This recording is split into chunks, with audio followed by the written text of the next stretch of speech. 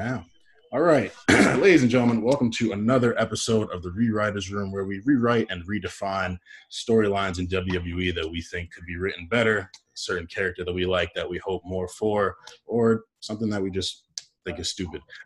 I'm Armand. I am still the leader of the Money in the Bank contract watch for Otis. I'm currently in some legal troubles right now. But, hey, you know, by the time you guys hear this, Clash of Champions will be over, and who knows what will happen, you know, fellas. How y'all doing, fellas? What's good? What's good? Is young old CC in the building, aspiring philosopher. Man, I'm not the leader any highs. I'm everybody's turning into a villain in my life. I'm hitting that point in age or whatever, so I'm letting the highs go, whatever. But man, good luck with the Otis Hive, man. I fell off a little while ago. I was there for maybe 2 weeks or whatever, and I was like, somebody's more dedicated than me has to handle this. What's up? It's Channing. As someone who is like a founding member of Baron Corbin Hive, I understand the plight of wanting your person to cash in the bank, Money in the Bank briefcase successfully. I understand that anxiety that gives you, just like being so afraid that John Cena is going to ruin your guys' moment. That really is just like a threat. Happened to the best of us. In the back end, it's like, what if John Cena just shows up and decides he wants to do it? Facts. Anytime I don't see him on TV for a long time doing like other things, if he's not pushing some product or in some movie, I'm just like, oh man, who is he gonna like? Who's he not gonna put over now? Yeah, and this is a special episode for us, our first guest. We thought no one better to bring than one of the head honchos over at RNC, the platform that we do put this podcast on under the A Show Network. Justin Davis, J5, how you doing, my brother?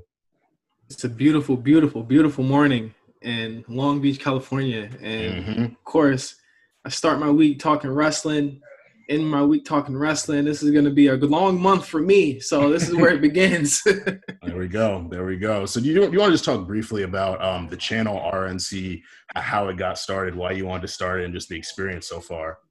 I can't think of a better example than the actual show that I'm on right now is giving, you know, young African-American people who are left of center or not always into the same thing as everyone else is, a chance to speak out and talk about what they want to do, and just giving them the platform and the bandwidth to do so. I think, you know, we all know that I'm into a whole bunch of stuff, and, you know, Emil's into a whole bunch of stuff, and, you know, everybody in the team is into a whole bunch of different things. So we wanted to tell an authentic story. And I think that's where, you know, I've been so successful in life, and I want to spread the wealth, so to speak, with writers and creators and, you know, visionaries that want to do the same thing. Like, I think I started this with the idea, like, I know that I can't keep you like in this forever, but at least let me try and give you a launching pad to whatever you want to do. So, you know, I can't think of like a better example than what, you know, Armand, you're starting. You already had Stay Busy already, so, you know, this is just an extension of that, and, you know, just giving you an opportunity to do that. So RNC started as a group chat with, you know, where I put together a bunch of amazing individuals, and it's grown into a platform where I once again bring in a mix of a bunch of different interesting individuals. And it's so funny to see everyone interplay, like on Twitter and social media, like everyone kind of knows each other. And it's like, I feel proud that I was kind of the one that opened that door and said, okay, like, this guy does this, and you should probably talk to him, and you should probably do that. So, you know, that's all I want to, you know, that's really all I wanted to do with it. So, yeah. Yeah, man. Well, thank you for it. You guys can hear J5 on the A Show. Like I said, you can hear him on Late Fees, Ramen Talk, and of course, check out all of our other shows. We got the War Report, the G Show this month, all month. I'm watching one horror movie a day, all October. So that's coming back this month. I'm like, I'm gonna die.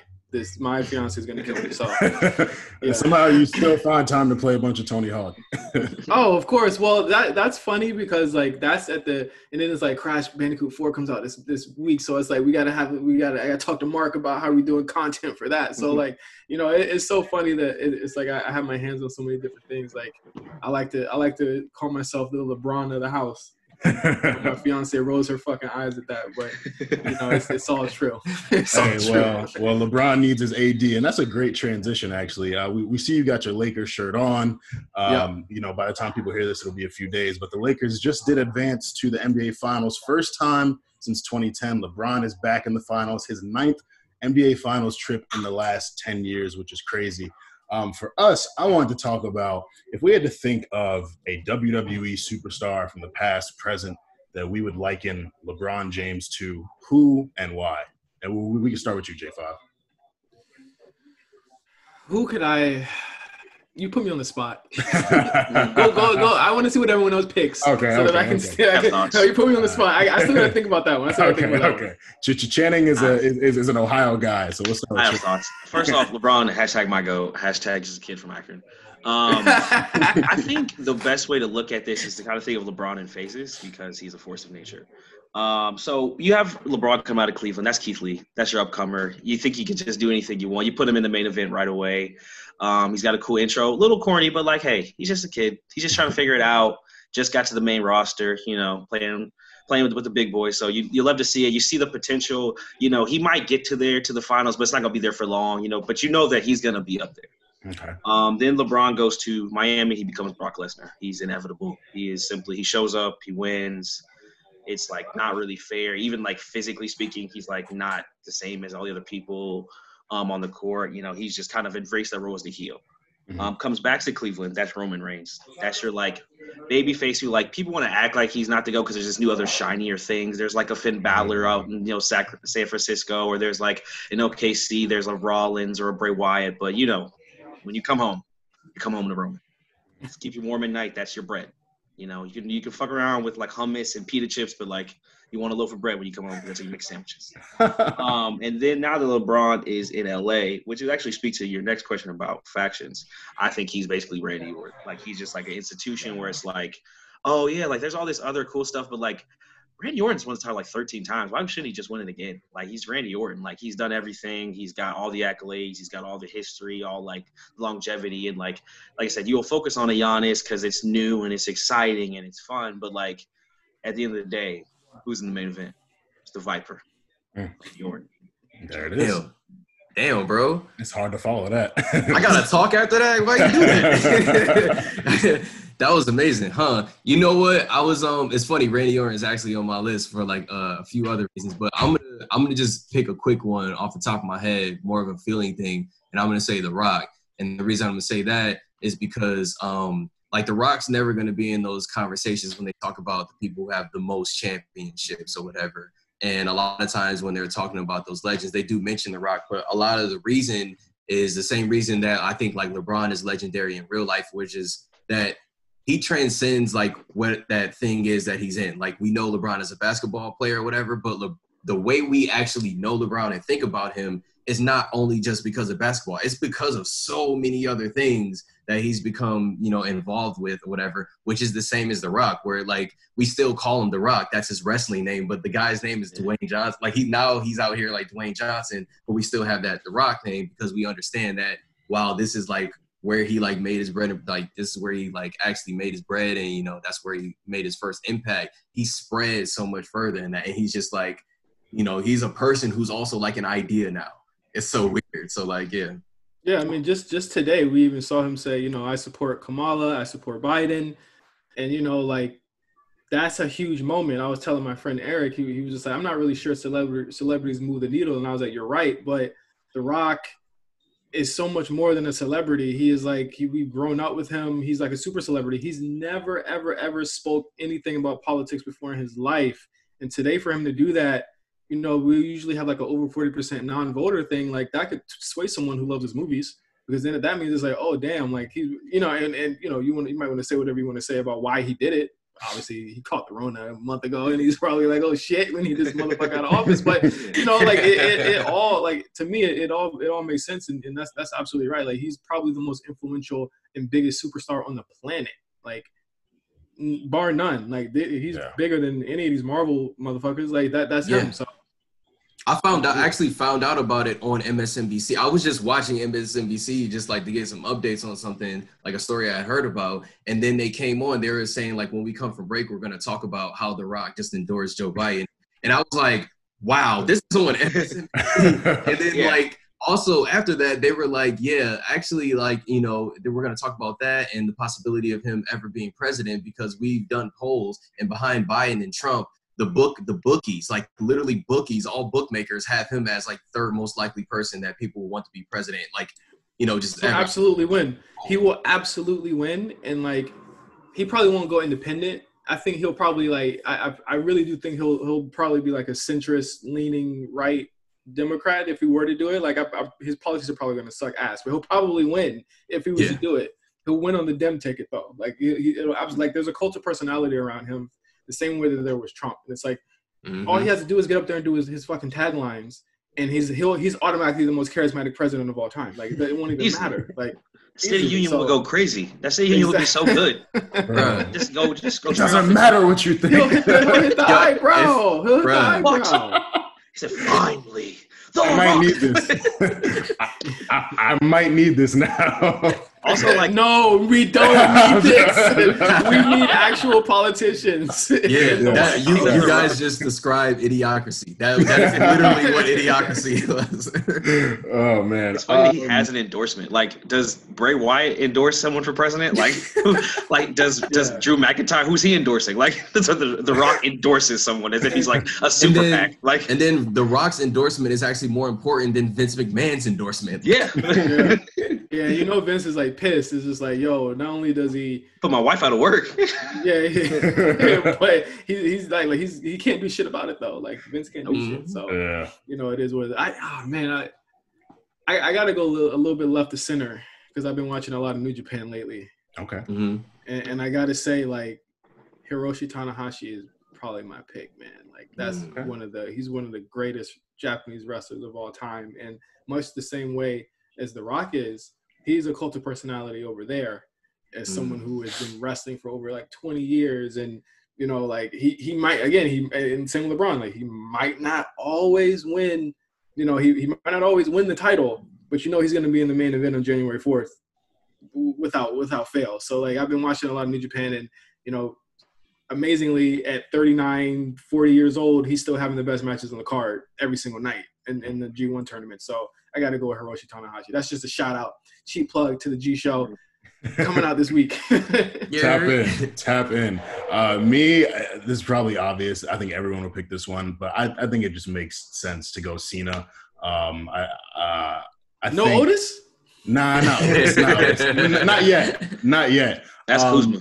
But yeah, I mean, just looking at his career, like, he came in, he was very, very likable, kind of young, and then quickly kind of shot to the top of the card and just stayed. And he's who everyone has to go through. Like, if you look at when the Spurs beat the Heat in 2014, like a Kawhi Leonard, you could think of as Sheamus when Sheamus came and beat Cena for the title.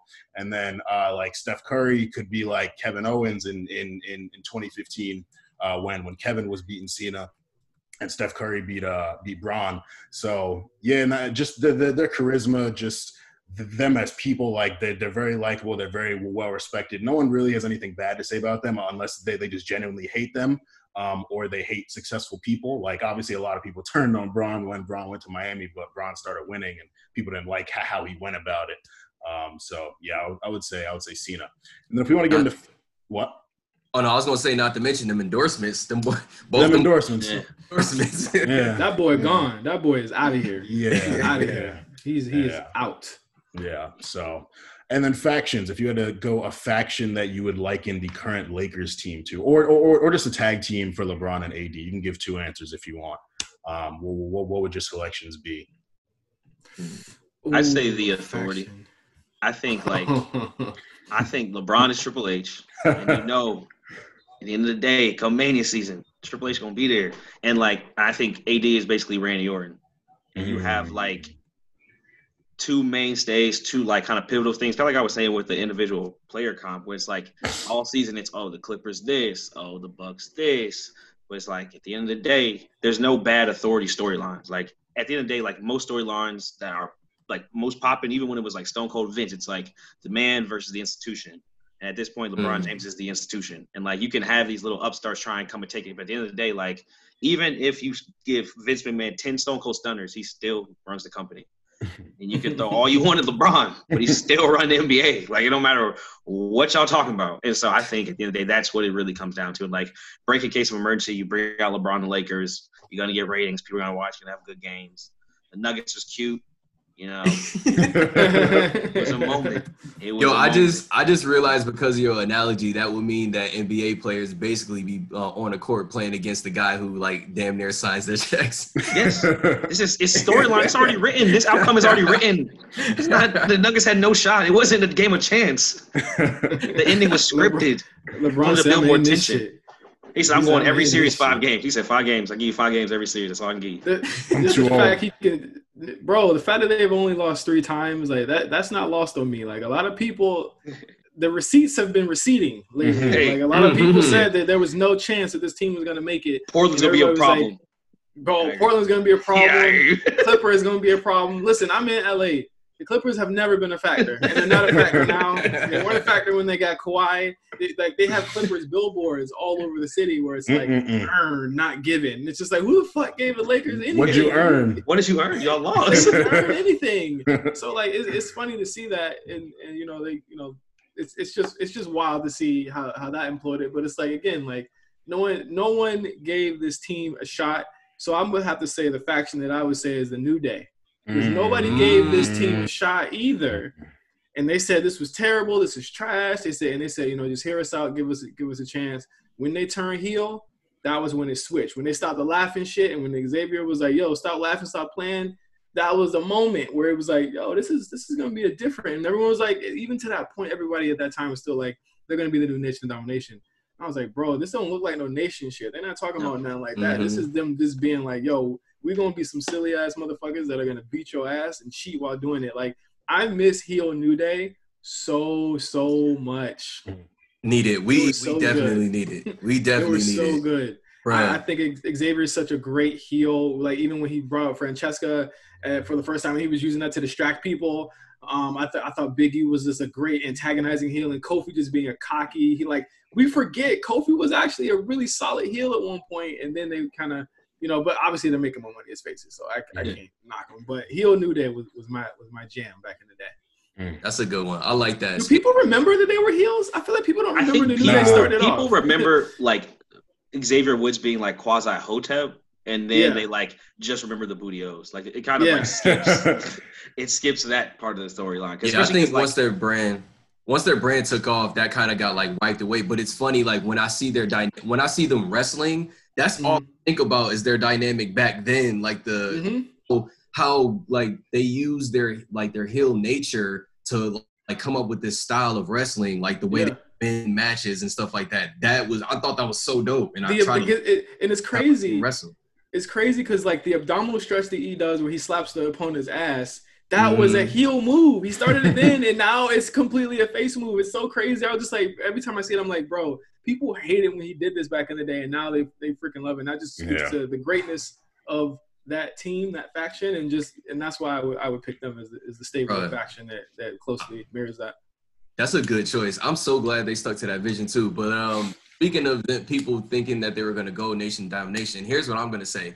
Bron and AD to me, so I didn't start watching basketball at all this season until like the Heat went up 3-1, whatever game that was. I think that was like just last week or whatever, or maybe I can't remember. But I had started watching again that game, so all I had been seeing was like little clips here and there, and then like some NBA marketing material and a lot of highlights. So even in just like the clips that I've seen from the last couple games of them, like what I think LeBron and AD are on right now is some APA stuff. These boys walk around like they will beat your ass. Like I saw AD's face, like they was playing the highlight.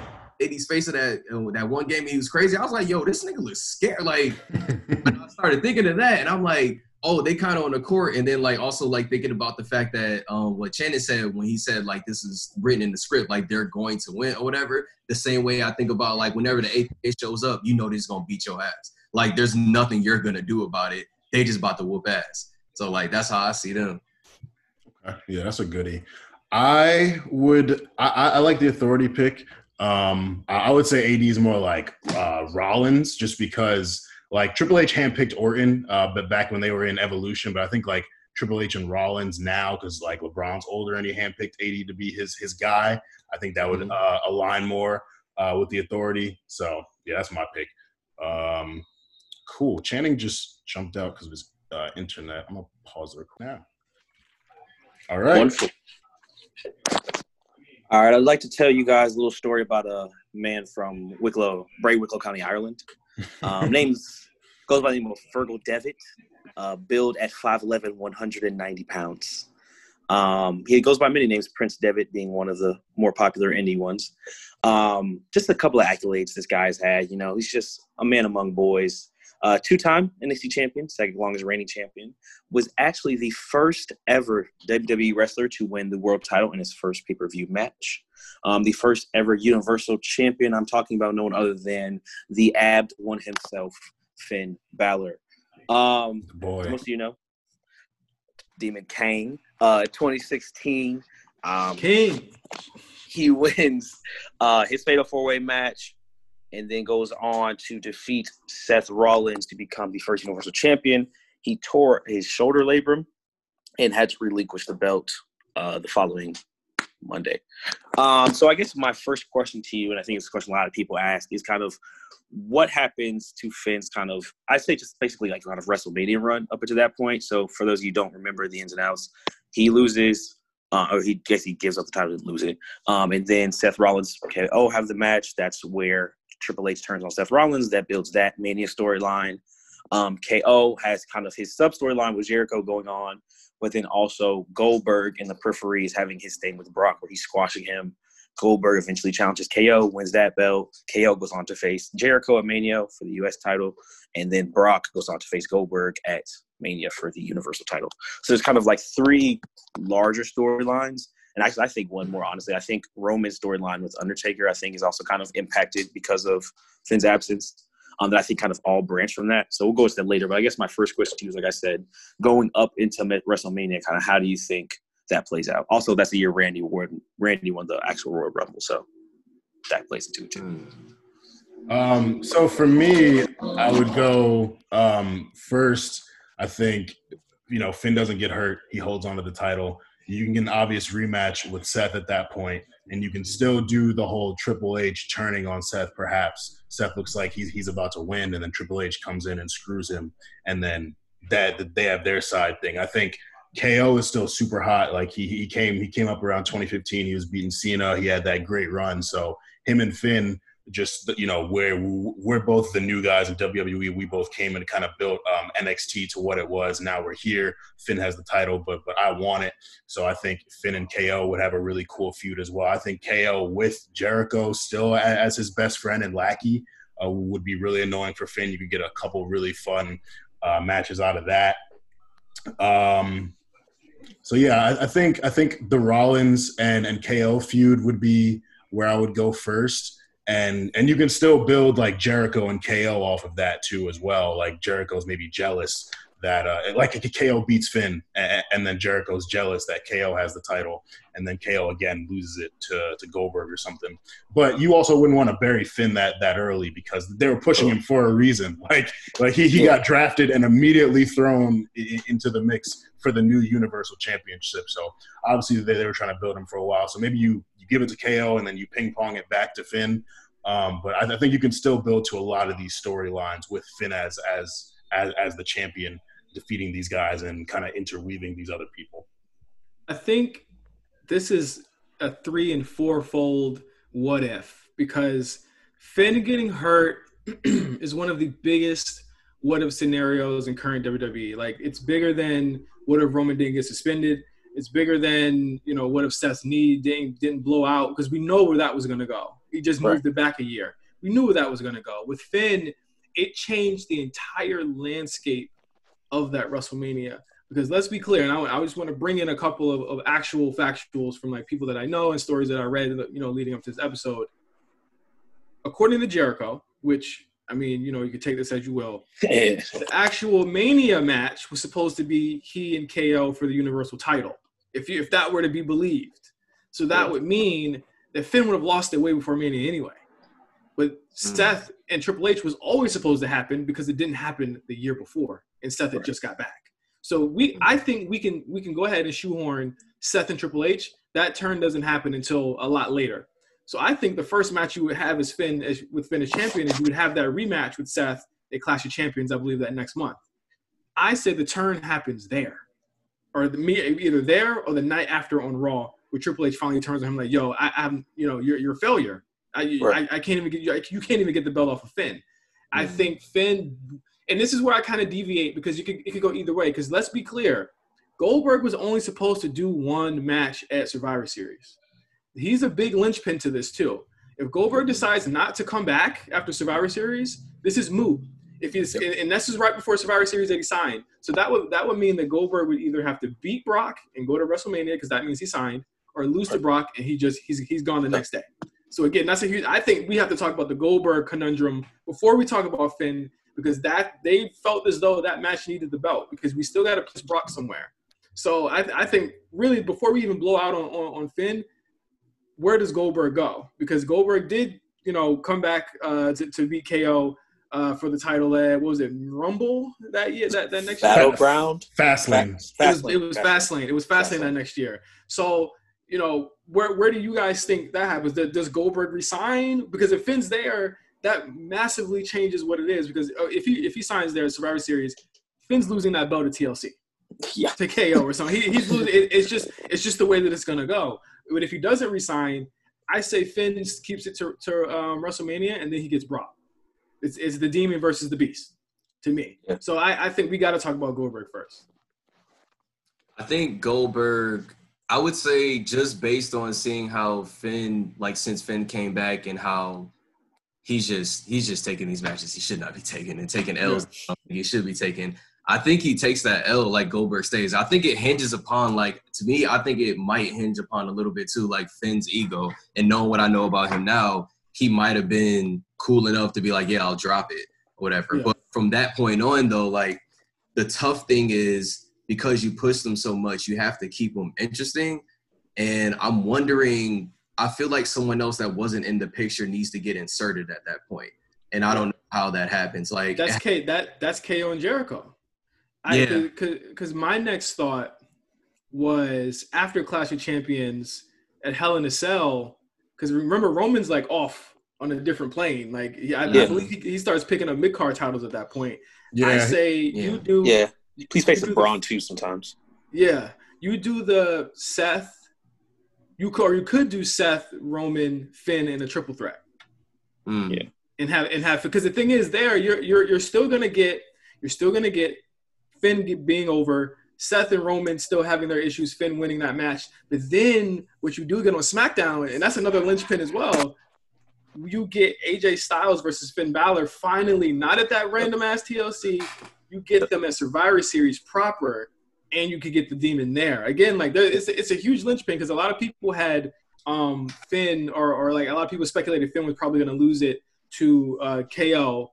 And the Hell in a Cell, I was like, no, there's no way that they would have him lose that fucking quick. It's only been 2 months. You got to have him in the year with it. So I think if Goldberg stays, for sure, they're going to try and get the belt off of him, maybe at Royal Rumble at that point. But you got to keep Finn strong and interesting. At that point in Raw, we got to look at that roster. It was very top-heavy as far as top stars. There was no mid-card that year.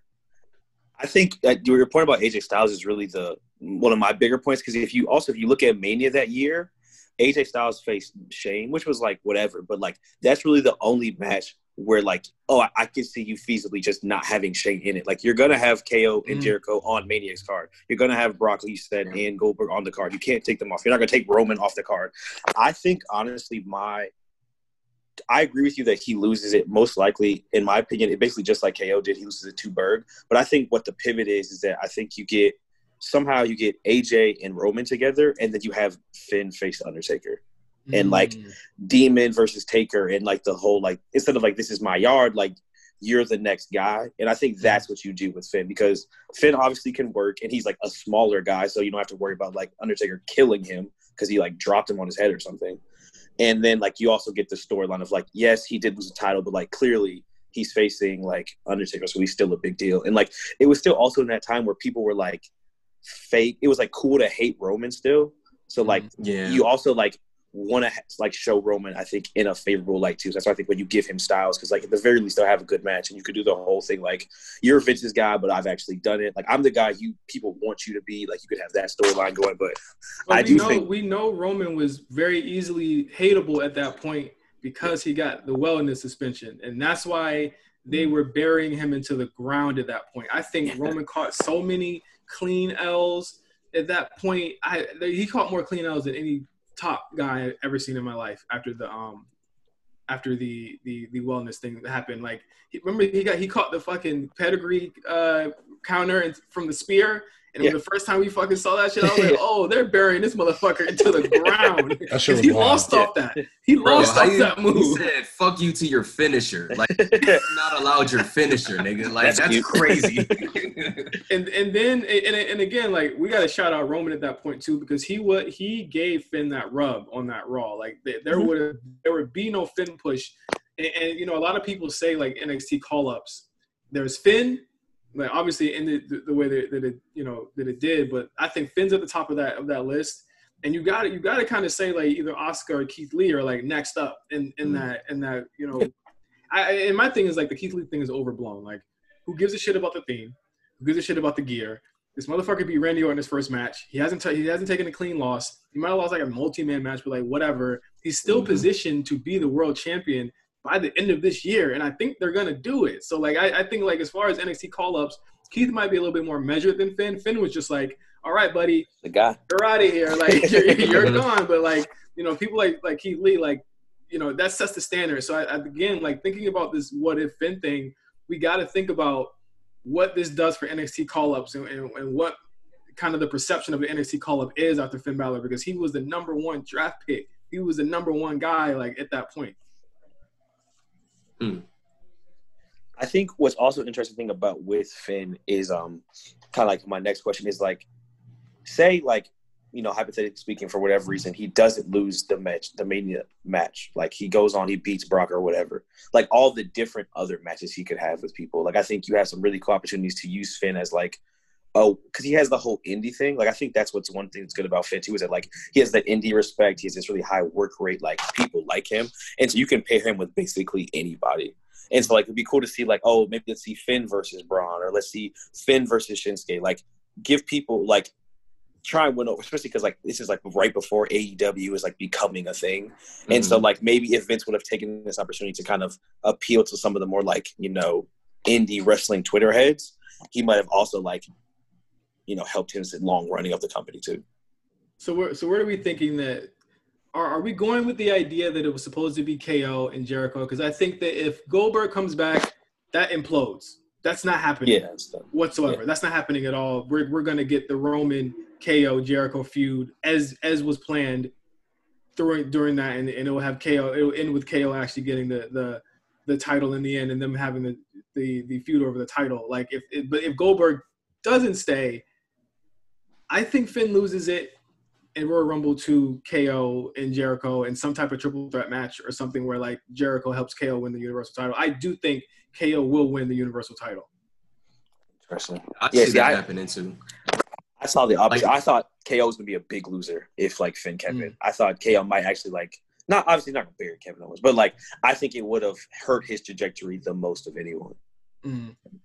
I think so. I think the reason why I wanted to see, like, and I think that the KO would win it. Whatever. KO with the belt, he can tell a lot of good stories without the belt. Obviously, like, we see, like, you can pretty much have him feud with anybody for any reason, and KO is going to kind of make it interesting. But KO with the belt is in a different situation, because a lot of the times, like, he's just like, you know, fight Owens, fight, and it's just like, you know, he's just out there to fight, period. But now that you have the belt, you have, like, a reason for things. Like, it's just thing he has to guard, so that gives, like, a different level to it.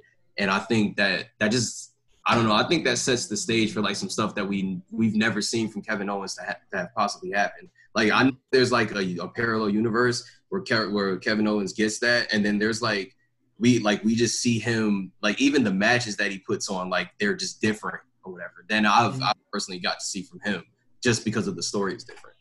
Speaking of KO, like, how do you guys feel about KO's run with the Universal title? It's kind of off topic, but I feel like there's very mixed reviews on it.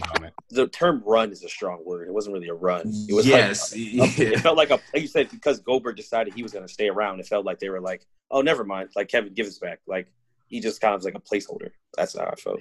Yeah, and that's why I said that, because, like, I never got that. I never got the feeling like, damn, KO is a champion. Like, I never felt like that ever. So Yeah, I think his run was snake bit from the beginning, and obviously, like I said, Finn's injury was the linchpin for this whole generation to change. I think he was always booked as an undeserving champion, whether that be of his fault or someone else's. I think the big loss there was that, and I know people were going to bring this up. I'm shocked we haven't brought this up earlier. The Triple H connection was never, ever explained. Yeah. And I think that was a major reason why the actual thing made no sense, because they had to hot shot the Triple H Seth Rollins thing immediately and then drop it so that they could stretch it out to Mania. But also they had to have Triple H just completely disappear altogether and not address it. So I think like if KO joins the Authority, it's a different storyline. But we got to remember, we had a whole year of that a year earlier of Randy Orton and then Sheamus doing the exact same thing. We didn't want that anymore. So I'm kind of glad they foresaw that and said, we're not going to go that way with KO. So I think as far as his run, he had some really good matches with Roman. I thought the Shark Cage match was pretty dope. I thought they killed themselves in those Extreme Rules matches that they had. It was Extreme Rules. Was it the Hell in a Cell? They didn't know. Seth had the Hell in a Cell with KO, right? Yeah.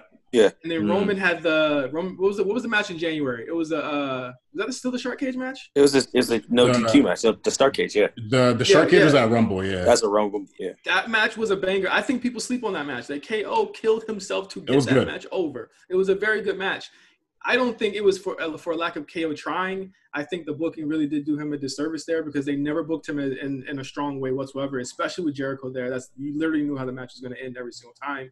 And I was one of the people that wasn't too mad about him losing to Goldberg. I was like, listen, I know he looked pretty pissed when it was happening, and that looked like legit anger from him when he had to drop it to Goldberg. But I was like, you're going to be so much better. He literally got the U.S. title right after that. It didn't hurt him too badly there. And then he gave us one of the greatest segments of all time in Festival of Friendship. But then you give us that Mania match with Jericho. So, like, I can't really say I'm too upset, because imagine if he has the Universal title and he's on at 10:30 where people are tired and he gives us that match. Oh, Jesus. We have a different perception of KO today if that happened. So, I'm so glad it's too nice now, man. I'm so glad it's too nice. That was WrestleMania being up to like 1 a.m. watching that triple threat with Becky. I was like, Becky, I know this is a good match, but like, I'm tired, dog. Yeah. I hope they do it next year. I hope they do it again next year. I hope it is a continuing thing. My fiance asked me the other day, like, is Mania still coming here? And I was just like, well, Sophie's open.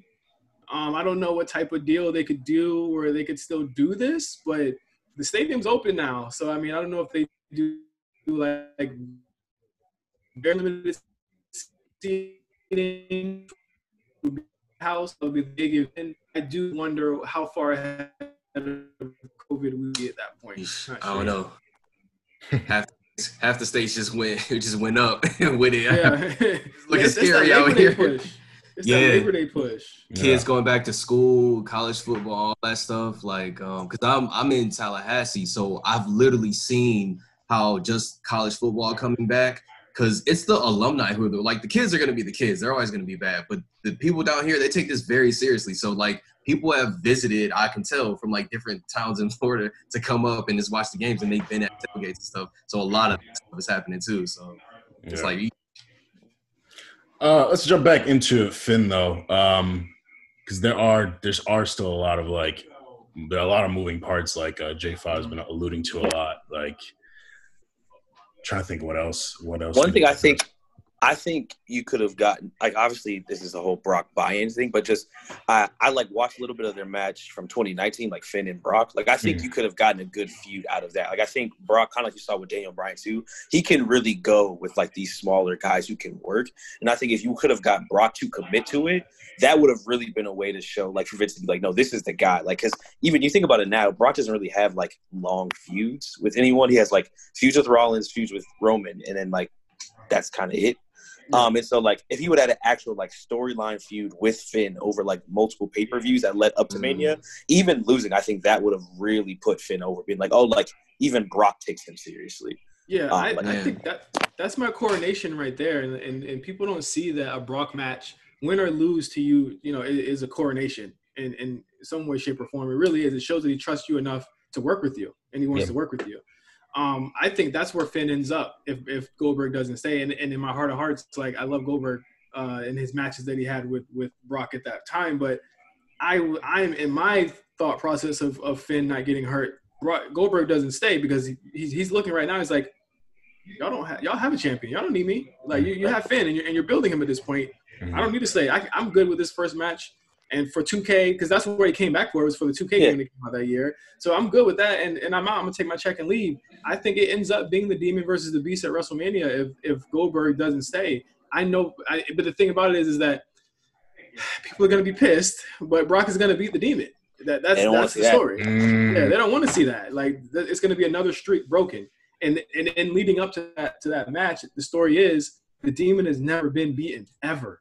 The Demon beat Seth Rollins. You could bring the Demon out on the Hell in a Cell match, triple threat between, or you could bring the Demon out against AJ Styles to even up the stakes. The Demon's beating the WWE champion. The Demon's never beaten, Brock. And then you have Paul Heyman say, "This is a spoiler. Beasts beat demons." You know what I'm saying? We're not scared of ghosts. My God, we're not scared of people under the bed. We don't care about demons. And then take that makeup off, Finn. Exactly, and people are going to be upset. I think the match goes 4 minutes. I think Finn does the hits, does the coup de grace. Brock pops up, F5 is over. That's perfect. Because think about where Brock goes that next year. Like, think about his run that next year when he gets the title back. He runs right back into Roman. That's the story. That is the overarching story. Finn had his time. He can go to SmackDown at that point. Because the thing about it is like Finn lost so much time, and there were so many guys that, in my opinion, weren't really like that deserving of being over him. I think Finn was so much more deserving than what he got. It's just that you're snake bit. And I think people look at it like, and they want to blame WWE and they want to blame booking, but this is wrestling. This is a wrestling business. There's very few times where someone gets hurt unless you're Stone Cold Steve Austin, and he's the only exception to the rule where you come back in the same spot where you left at. That's literally it. Everyone, no one comes back in the same spot. Even when Seth came back earlier that year, he did not get hot shot at the belt immediately. He was literally on the upper mid card for a minute. Even if you look at Seth after he lost to the Fiend, he was not in that picture for a very long time. No one comes back after injury and gets back into the same position. It just doesn't happen. And people thinking that's real is just what it is. Like, I know I'm going to bring up the Kofi thing. That might be sore for some people, maybe on the call or maybe listening, but it's the same deal there. It's like no one comes back to say, like, when you lose to Brock, it's a rite of passage. You just go on. You're a made man at that point. And with Finn, he just got snake bit. And he was out for so long, y'all. Like, he was out for like a year. Yeah. His first match was until March of the next year. That's a lifetime in WWE time. You know what I'm saying? Like, Seth had been injured and came back before Finn actually came back, bro. Like, it's insane how long he was gone. Yeah. Wow. Yeah, that's absolutely nuts. It'd been interesting too, because speaking of Seth, like if you get Finn on that track where like, okay, he loses to Brock, and now like, oh, who is Finn in a tag team with where he wins the Raw tag team titles? Because that seems to be what like inevitably would happen. Like, would you pair him with like Braun and have like the whole Big Little thing, or like it would just be interesting to see like giving the blueprints of we see like, guys like Roman, AJ, like you lose a big title off TV for a couple months, come back and you have some new angle. Like, what would Finn have done in his like post title run? He would have won US. He probably would have won US.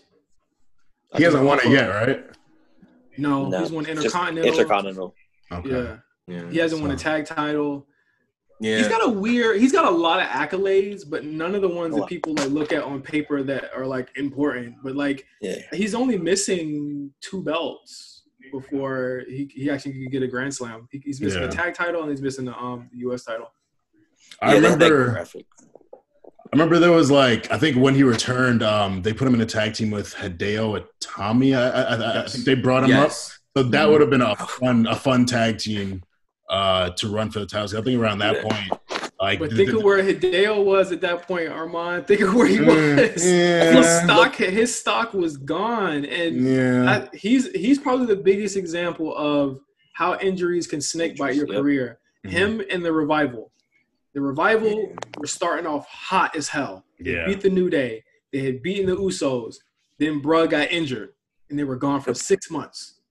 And it was cold. There was just no way. They had got leaping. And then, mind you, WWE doesn't care about tag teams as it is. Yeah. So for them to have put that much into them, that was it. But Hideo Itami gone for a year. was supposed to win the title that summer, comes back, is injured on a house show, and isn't seen for another like 9 months. Jeez. I know people love the narrative that WWE ruined him. I can think of 5 people off top that they ruined. One of them would not be Hideo Itami. It just happens. It's the way the cookie crumbles. And the people don't remember. Like, I was a huge Kenta fan when I was like in high school and when I was in college.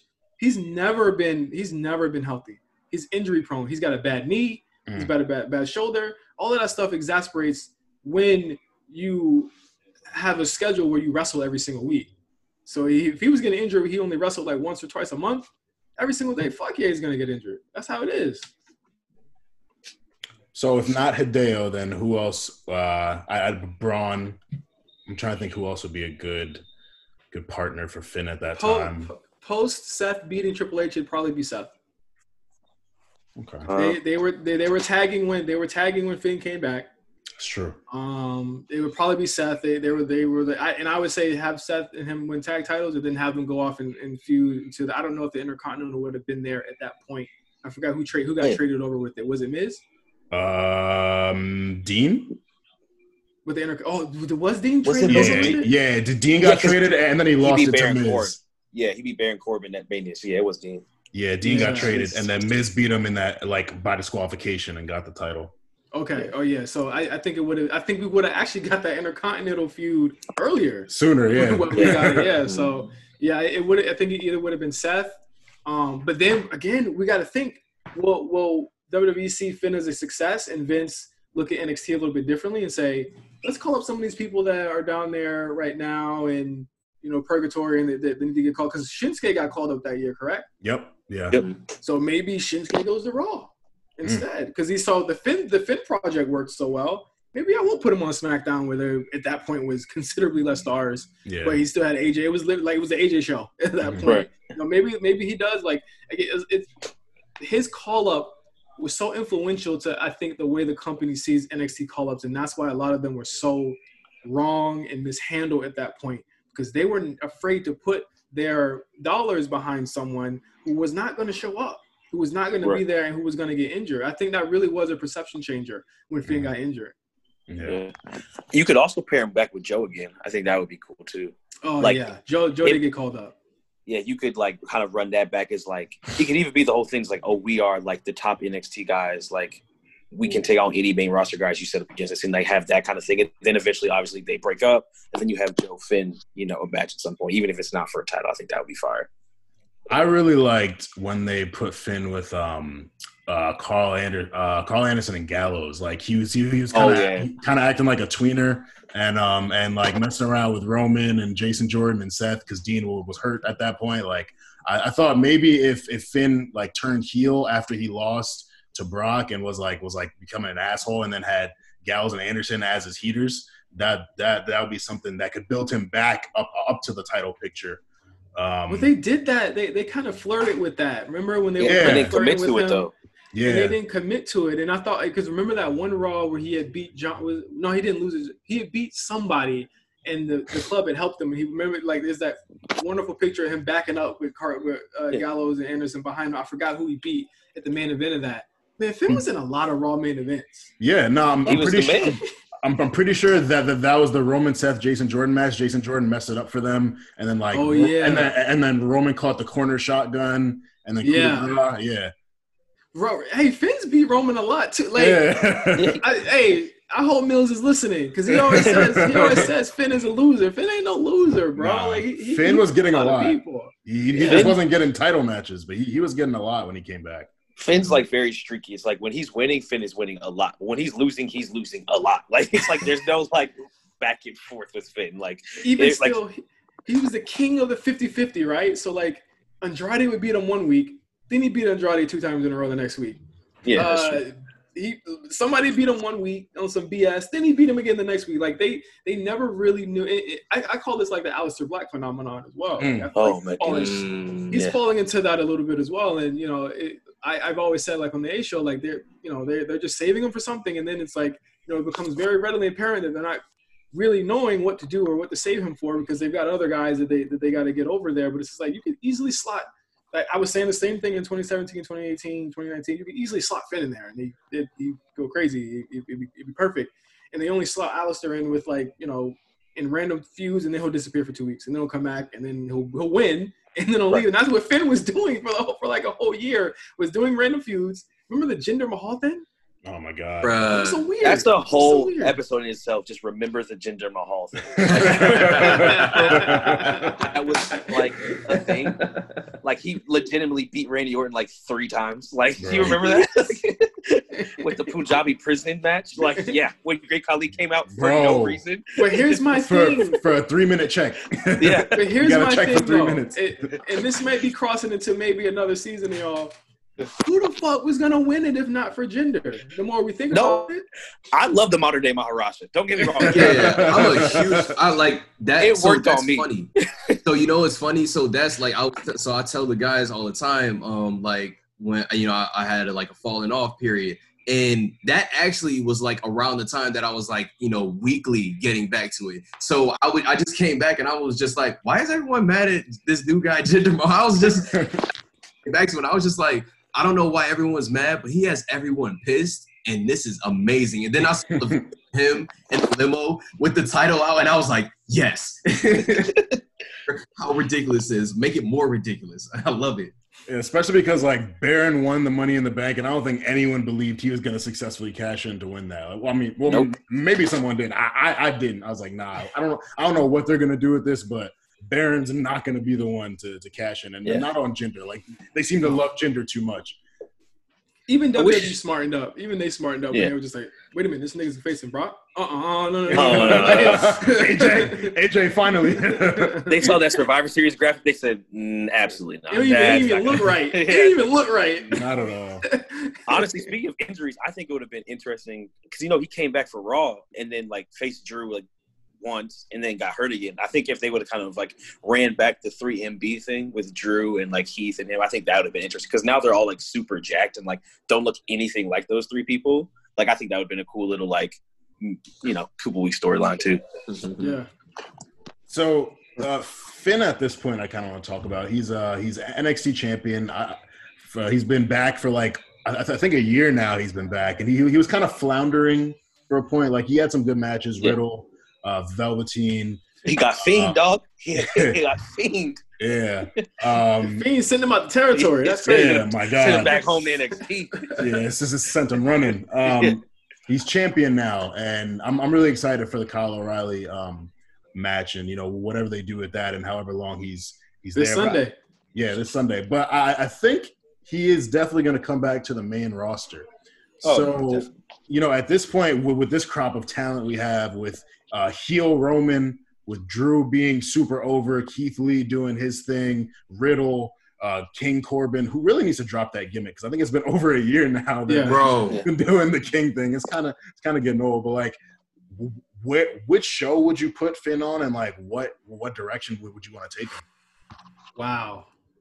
It's interesting because there's very little baby faces. I'm trying to think of who's the top baby face. It's Drew, I guess. But do I really want to see Finn Drew? But Finn is and Finn can't really be a tweener on the main roster. They don't do a lot of tweeners like that. Yeah, he'd have to be he'd have to be a Finn. I just don't want Finn coming back as the same person. I don't either. Left. Yeah. You probably end up having to not turn Randy, but you have to somehow make Randy more of a babyface, and that's probably the match you have is Finn and Randy.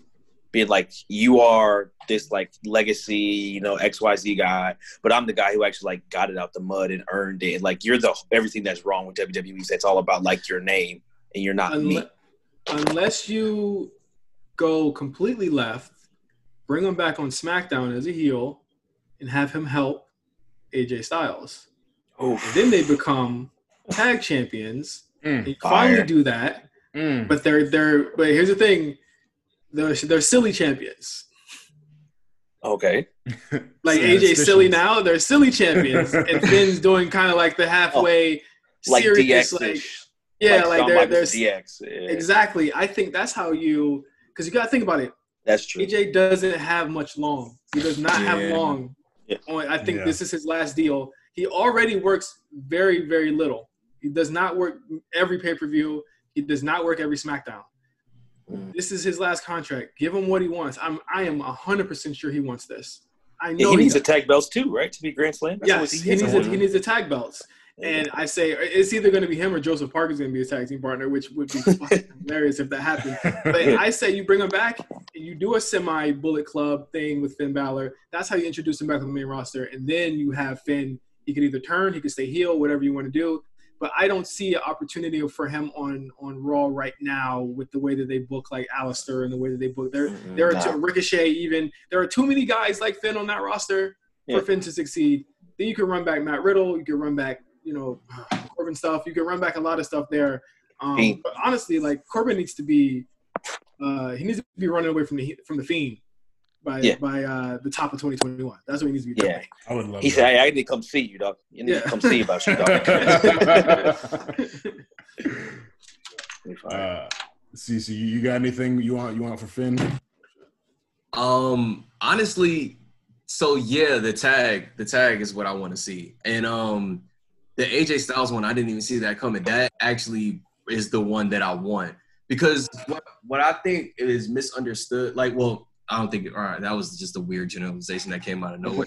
So, what I can say is I don't see a lot of appreciation for is like Finn is really, really good at making whoever he's in the ring with look good or whatever, and like that happens when he's versus someone. So I'm like, what would that look like if he's like next to somebody? Like, I love the way he works because he can cooperate a lot, like with people. He knows how to it's this weird thing where he can just tap into whatever that person is and just instantly have chemistry with them. Like he figure out their pace and all that other stuff. So to see him do that constantly in different creative ways as a tag team, I think that would work really well with AJ Styles. I would also see like, if we go like the super duper flippy route, Ricochet, I would just want to see how crazy that gets. Whatever, but the thing about Finn is I can see him paired with like almost any kind of person. Like there's no one that I can't see him not paired with. It would be really cool. And then another one that was mentioned earlier is him with Seth Rollins. I would have loved to see like multiple matches of them working together because they both have something like I love like just the work that they do and the ideas that they come with. Seeing them work together and do that, like that would just be crazy. Like I think those are my two, like AJ and Seth. Like I would love to see. And I think much like I had mentioned earlier, Finn's second call up, him being an advocate for the call ups after him. Finn has to be the advocate again when he's called up again. So he would be the advocate for these new guys as well. So again, like he has another responsibility that like, and I don't know if it's unfair on him. I don't know if, I'm putting something unfair on him, but he would be the one that would be showing Vince and Bruce and everyone on the main roster, this is what I had to work with down here. This is how we work. So if you give me the ball and I run with it, you got to bring him up here because that's who I work with, and that's Damian Priest. You got to bring him up here because that's who I work with. That's Adam Cole. You got to bring him up here. That's who I work with. That's Kyle O'Reilly. He is the advocate for like, okay, these guys are ready because I faced them. I've seen them. They're ready. So I think, again, Finn the second coming is going to be very different from Finn the first coming. And I know like this was like it was a weird moment. It was like the first big NXT call-up ever. But I think this one is going to be the most meaningful one ever because you see where Keith Lee's going. Finn Balor's coming back and saying, yo, this is what NXT looks like now. This is what I learned there. Is going to be something very beneficial to that brand. I think y'all just both independently booked something together. So I think Channing, oh, man, I almost just forgot. Channing, when you were talking about Finn battling with Randy Orton, so that could be Randy Orton's motivation, and like that would kind of make him face or whatever, because Finn would come up and he would be that advocate, and Randy would be like, I've been here a while. You don't just get to say like people are, and then that's how you bring it. Like that would be crazy. Never left. I never left, Randy. I never got to go to Orlando because I mean, if you think about it, it's been reported for about a year now that Randy wants to work with Ciampa. He wants to work with NXT talent. Finn Finn could be the advocate to be like, you know what, Randy's right. Let's grab Damian Priest. Let's grab, Kushida. Let's grab all these people. Let's have them work with some of the guys up top because it's time for that. It's really time for that. And so that's why I think, like, for as much as Finn was showing the possibilities of what it could be for NXT call-up, Finn the second coming could be showing how you actualize that into something that is that won't be snake bit by an injury. And for Finn, the stakes will be much lower. He won't be expected to carry a brand when he comes back. He'll be instead, he's almost 40. He'll be expected to lead these people into the next generation, and I think that's where he's best suited for the time being. So funny we say all this, and like he's actually going to end up being the leader of Retribution. He'll like that would be fucking incredible. It'll be like. Speaking of Retribution, like people's perceptions of them are slowly changing now that they're getting these tweets off. They was barring up Chris Jericho, T-Bar. Yeah, Twitter fingers, dog. He put that man in the coquina clutch, dog. Like that man was about to pass out. I love it. Titty bar, aka Dijak, aka Dijakovic. He's always been good at the Twitter. He's a Twitch streamer. Mm-hmm. Retribution is literally just a bunch of Twitch streamers. Look at all the members. They all use Twitch. That's why they know how to talk to. That's how they know how to talk to these people online. They've been waiting to do this. Dijak goes off about the dirt sheets all the time on his Twitch. This is just his character actualizing it. My big issue here is that I am afraid, or I'm 95% sure that these Twitter personalities are not going to translate onto the TV show. Oh, absolutely not. They're not. No. So I think they're going to have to get over, and they're smart because they're saying we're going to have to get over by getting the fans that are lapsed or they're a little bit more tougher on us than usual, winning them over so that any stupid shit that they write for us, we can just make it up on Twitter whenever it's over with, because that's where they don't have any control over is our Twitters. So I think that they're walking a very delicate balance beam where they could go either way. They could tip too far and be way too crazy on Twitter and have Vince be like, all right, tone it down. Y'all can't tweet no more. Or they could go to the other way where their actual Twitter personalities enhance the show in a way that no other talent has. And I think I want them to kind of tone it down a little bit so that the higher ups don't notice, even though I'm pretty sure that they probably do notice. Like they have someone that's always scouring Twitter for them anyway. But yeah. I'll see what happens on Monday. I'll say that their actions after Monday's Raw, which was to me one of the worst episodes of the year, horrendous, was it went a long way in kind of making up what their actions was. Because I said it, on the show, I was like, that Raw, if that Retribution shit didn't happen on Raw, that Raw would have just been a middle of the road go home show. It would have just been a regular ass show. It wouldn't have been terrible. It wouldn't have been good. It would have been middle of the road. Retribution was the reason why everyone hated that Raw, because they had so many segments. They had like 5-6 segments during the whole show, but we had to deal with their dumbass faces, their dumbass masks, their dumbass names. Who's in costume? Who was making these masks? Me and him kept falling off. I'm like, what? The Fiend wrestles in that full thing. Like every match, and hot, she couldn't get her mask. Sweaty. She couldn't get her mask to stay on. Like Kane's mask was in that in the '90s. Kane was doing that in like '95. Had that mask on, very secure. I know y'all can make a mask. So Channing, get better mask. Get better mask for Monday, and we're good. Better mask for Monday, and we. I don't ask for a lot. and I know we talk about the names. I do think the name thing is overblown. We sat here and talked about a motherfucker named Dolph Ziggler and Baron Corbin. Like these are not real names. Like these are terrible names.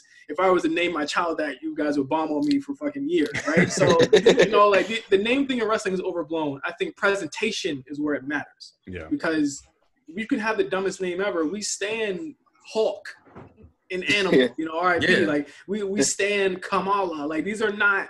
Real like we stand Big E. That's not a cool name at all. Like this ain't cool. These aren't cool names. I looked up to a guy whose name is The Rock. Like that's ridiculous. Just The Rock. Nobody in wrestling has cooler name than Stone Cold Steve Austin. That's just a cool name because it's almost kind of like an anagram. Like it's a cool name because of that. But like like the name thing, I'm like whatever. Teabag, T-bar, fucking Slapnut, whatever the guy's name is.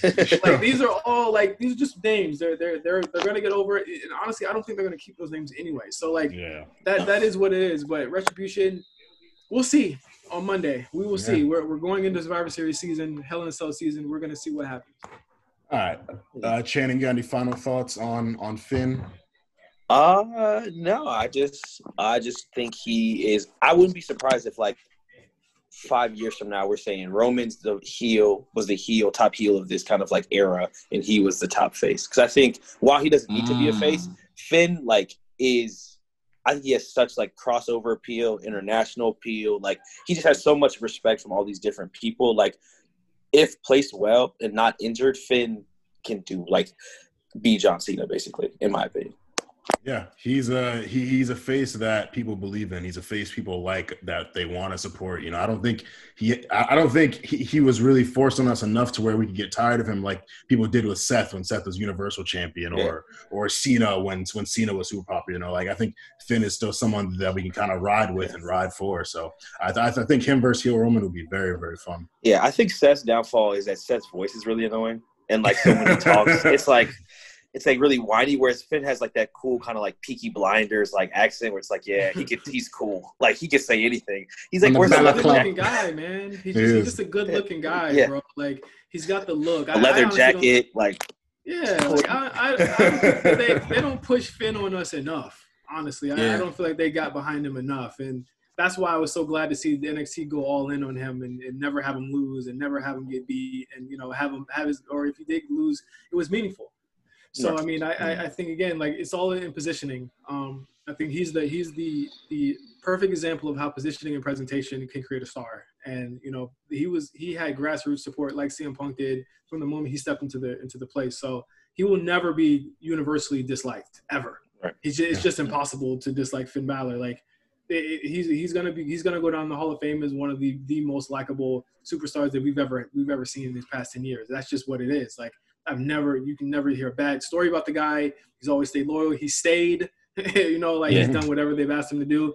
The only guy to be on, like, he went up and he was like the first person to go back down. You know what I'm saying? So like he's somebody that's just an incredible superstar, and he's still one of my favorites. So I'm gonna hope that we get again, Finn the second coming. Let's just hope that it shakes out a little bit different. Yeah, absolutely. J5, I want to thank you again for joining us, man. It means so much. As I said, you guys can catch him on the A Show, Late Fees, everywhere, Ramen Talk, and just the G Show. On Twitter. Yeah. Got to do your job. You can find him battling wrestling Twitter and giving music takes as well at OGJohnny5 on Twitter. Make sure to follow us at Rewriters and RNC. Follow Channing at Grandpa Chan, 2 N's at the end of Chan. CC is still battling Twitter's policies, so hopefully we will get his account soon. You can follow me at Armand Sadler. Make sure to like, subscribe, all of the RNC content. And once again, thank you for joining the Rewriters Room. Enjoy Clash and Monday Night Raw.